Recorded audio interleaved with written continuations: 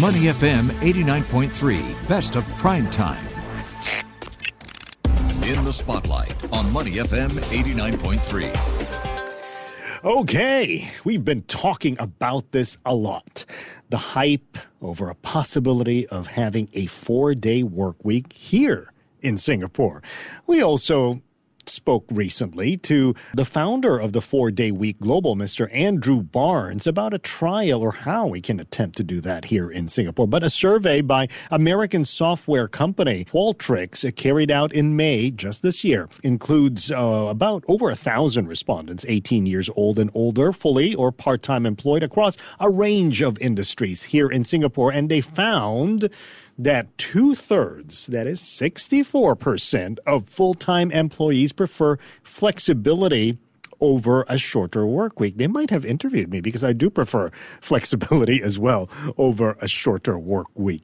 Now, let's find out more about this survey and why this matters to all of us. Lauren Huntington is the Employee Experience Solution Strategist for Southeast Asia at Qualtrics, joining us here tonight. Good evening, Lauren. Evening, Timothy. Good to be here. All right, Lauren, let's look at this survey closer. It says here that most employees, 78% of those you've surveyed anyway, fear that a shortened work week would mean eventually longer working hours. Let's dive deeper here because customers will be frustrated, they say. Company performance will also suffer, they believe. Why do you think employees feel this way? So I totally agree with you, Timothy. You know, this is a very exciting and topical discussion point for us here at Qualtrics. And I think what these findings are showing us is that while employees are thinking this through, they're thinking through both the pros and cons of some of this. So what's really interesting about this finding is that there's this much stronger preference for flexibility versus the shorter work week. And we think that this is likely because people have become quite accustomed to flexibility during the pandemic, and they want to retain some of the value that they find in that. But at the same time, they're also mindful of, what the knock-on effects of that will be. So they want to make sure that they can meet their needs and expectations while also driving the kind of business outcomes that will be important as well. Lauren, I think it's very important for us to define what flexibility means in this environment that we're living in, because for some, flexibility means a shorter work week. When you're talking about employees preferring more flexibility, what exactly do they mean? Sure. I mean, I think what we've seen is flexibility means very different things. To different people, right?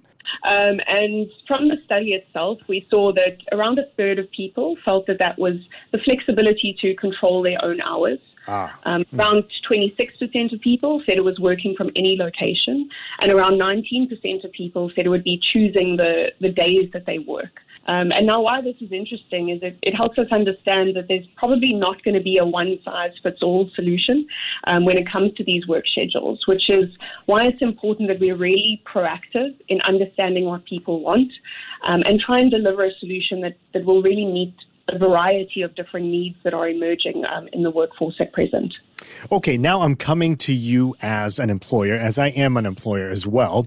When somebody comes up to me and say, I want to do remote working, or I'm going to be somewhere, but I can still work. What I would say is that as long as you can do your work without disrupting anyone else in the workplace, it's fine. But for many, they don't come to you with a solution. How do we deal with this? How can employers deal with staff who want to have a flexible working arrangement, but, maybe their job scope doesn't allow them to do so, or that they may not be capable of doing so?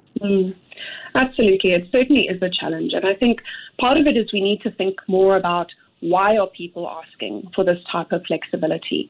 What is the problem that they're trying to solve for? And in a lot of the surveys that we've conducted, we've seen that some of the top reasons cited for people requesting to either work remotely more often or for 4-day work weeks is that they believe it's going to have a positive impact on their work-life balance and positive impacts on their mental health and well-being. So if we think about, what is the problem we're solving for, and that's well-being, well, that's a sum of a number of different parts. It's going to be about culture, about ways of working, around tailored initiatives, manager effectiveness, and many more things. So what we strongly encourage at Qualtrics is to have far more regular engagements with your employees to really identify what are those drivers of well-being so that we can act accordingly. And an example of this would be one of our local customers here in Singapore that captures feedback at sort of multiple touch points across the employee journey, and particularly around every well-being program they rolled out. So they asked things like, is this useful? What issues did you face? And how this can be better? And then connect that with information they have around other experiences to make sure that they're solving that problem of well-being in a far more holistic manner. Okay, it is great to see that from your survey, at least, the employees that were surveyed were also concerned about customer service and company performance in all of this. Now, as an employee, how should one approach their boss when they want to request a flexible working arrangement? I mean, I've already mentioned for me, I apply the same thing. When I approach my boss for remote working, I came up with a solution. This is what I can do while I'm away if you let me work while I'm away. So other than this, how else can employees approach their bosses if this is what they want to do? Well, from a Qualtrics perspective, we feel that there's quite a responsibility on employers to actually be actively eliciting this feedback from their employees versus waiting for employees to come with a solution. So that can be done through sort of a variety of different types of feedback channels. And as an employee, I think that your responsibility is to be able to voice up your true sentiment in terms of what's working for you, what's not, and giving that feedback regularly. And over 90% of people say that, they are very happy to give feedback and very happy to do that regularly, as long as they're seeing that their employers are taking action on the basis of that feedback. So I think it's important not just to have the conversation, but that people feel that those conversations result in real changes in their workplace. I think that's going to be a big differentiator for those employers that are far more attractive in today's world of work, and those that are going to lose some critical talent in the time to come. Okay, we, of course, as employers, do look after the well-being of our employees, but what about the outcome of the work that they're doing? Shouldn't that be also a big factor in determining who deserves to have a more flexible working arrangement? Absolutely. I mean, we don't want to see well-being and performance as mutually exclusive. There is a lot of evidence to suggest that, in this new age of knowledge work, actually taking care of employees' well-being, making sure that they have some purposeful breaks and spaces to innovate might actually increase their productivity overall. I think we also need to think differently about how we measure that productivity now that people are potentially working more remotely or working in different sort of work schedules. So we need to think about not just what employees are doing, but also how they're achieving those outcomes. Okay. So if we're looking at something like sales targets, we should also be looking at what types of behaviors they're putting forward. So are they using a customer-centric mindset? Are they acting as a team player? So there's quite a lot that we sort of need to think about in terms of how we think about performance differently, how we measure it differently, and how we don't see it as something that is in contradiction to well-being. I'm talking to Lauren Huntington, Employee Experience Solution Strategist at Qualtrics, about a recent survey they did here in Singapore. Over 1,000 employees they talked to. Now, Lauren, according to your survey, a majority of employees have a preference for flexibility if they're given a choice.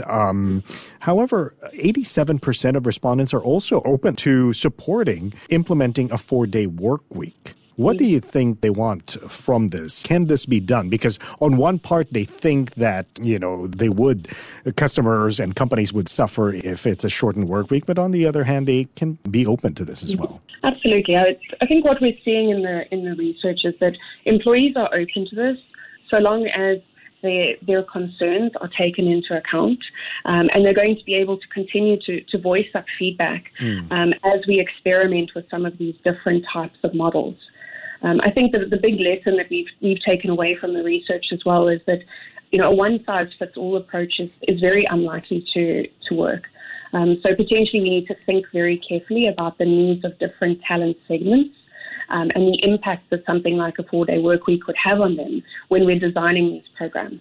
So one of the things that we've often talked about with experts, or experts have told us about, is to measure employees' performance by the result of the work that they're doing. Is this a good way of doing this? Will this improve efficiency and productivity overall for both the company and employee well-being? I think far before we were having conversations about the 4-day work week, there was a big discussion within the world of performance management specialists around moving from time-based measurements of performance to outcomes-based measurements. That is not a sort of a science and an art that's been 100% effective, because we also know that there's some subjectivity that potentially comes into play. So we can think there about, carefully designing goals that we can measure employees against, and thinking, as I said earlier, not just about what they've achieved, but also how they've gone about it. So bringing in additional sources of data, so things like 360s or multi-rater assessments, so we're getting a balanced perspective on the performance of that individual, and not just relying solely on the manager's view of their performance, which might have some inherent bias attached to it. Very interesting to see how this will all work out for us in a new normal with a new working environment. Lauren, thank you very much for joining us today. Lauren Huntington is Employee Experience Solutions Strategist for Southeast Asia at Qualtrics. You're listening to us here on Primetime. To listen to more great interviews, download our podcasts at moneyfm893.sg or download our audio app. That's AWEDIO. Available on Google Play or the App Store.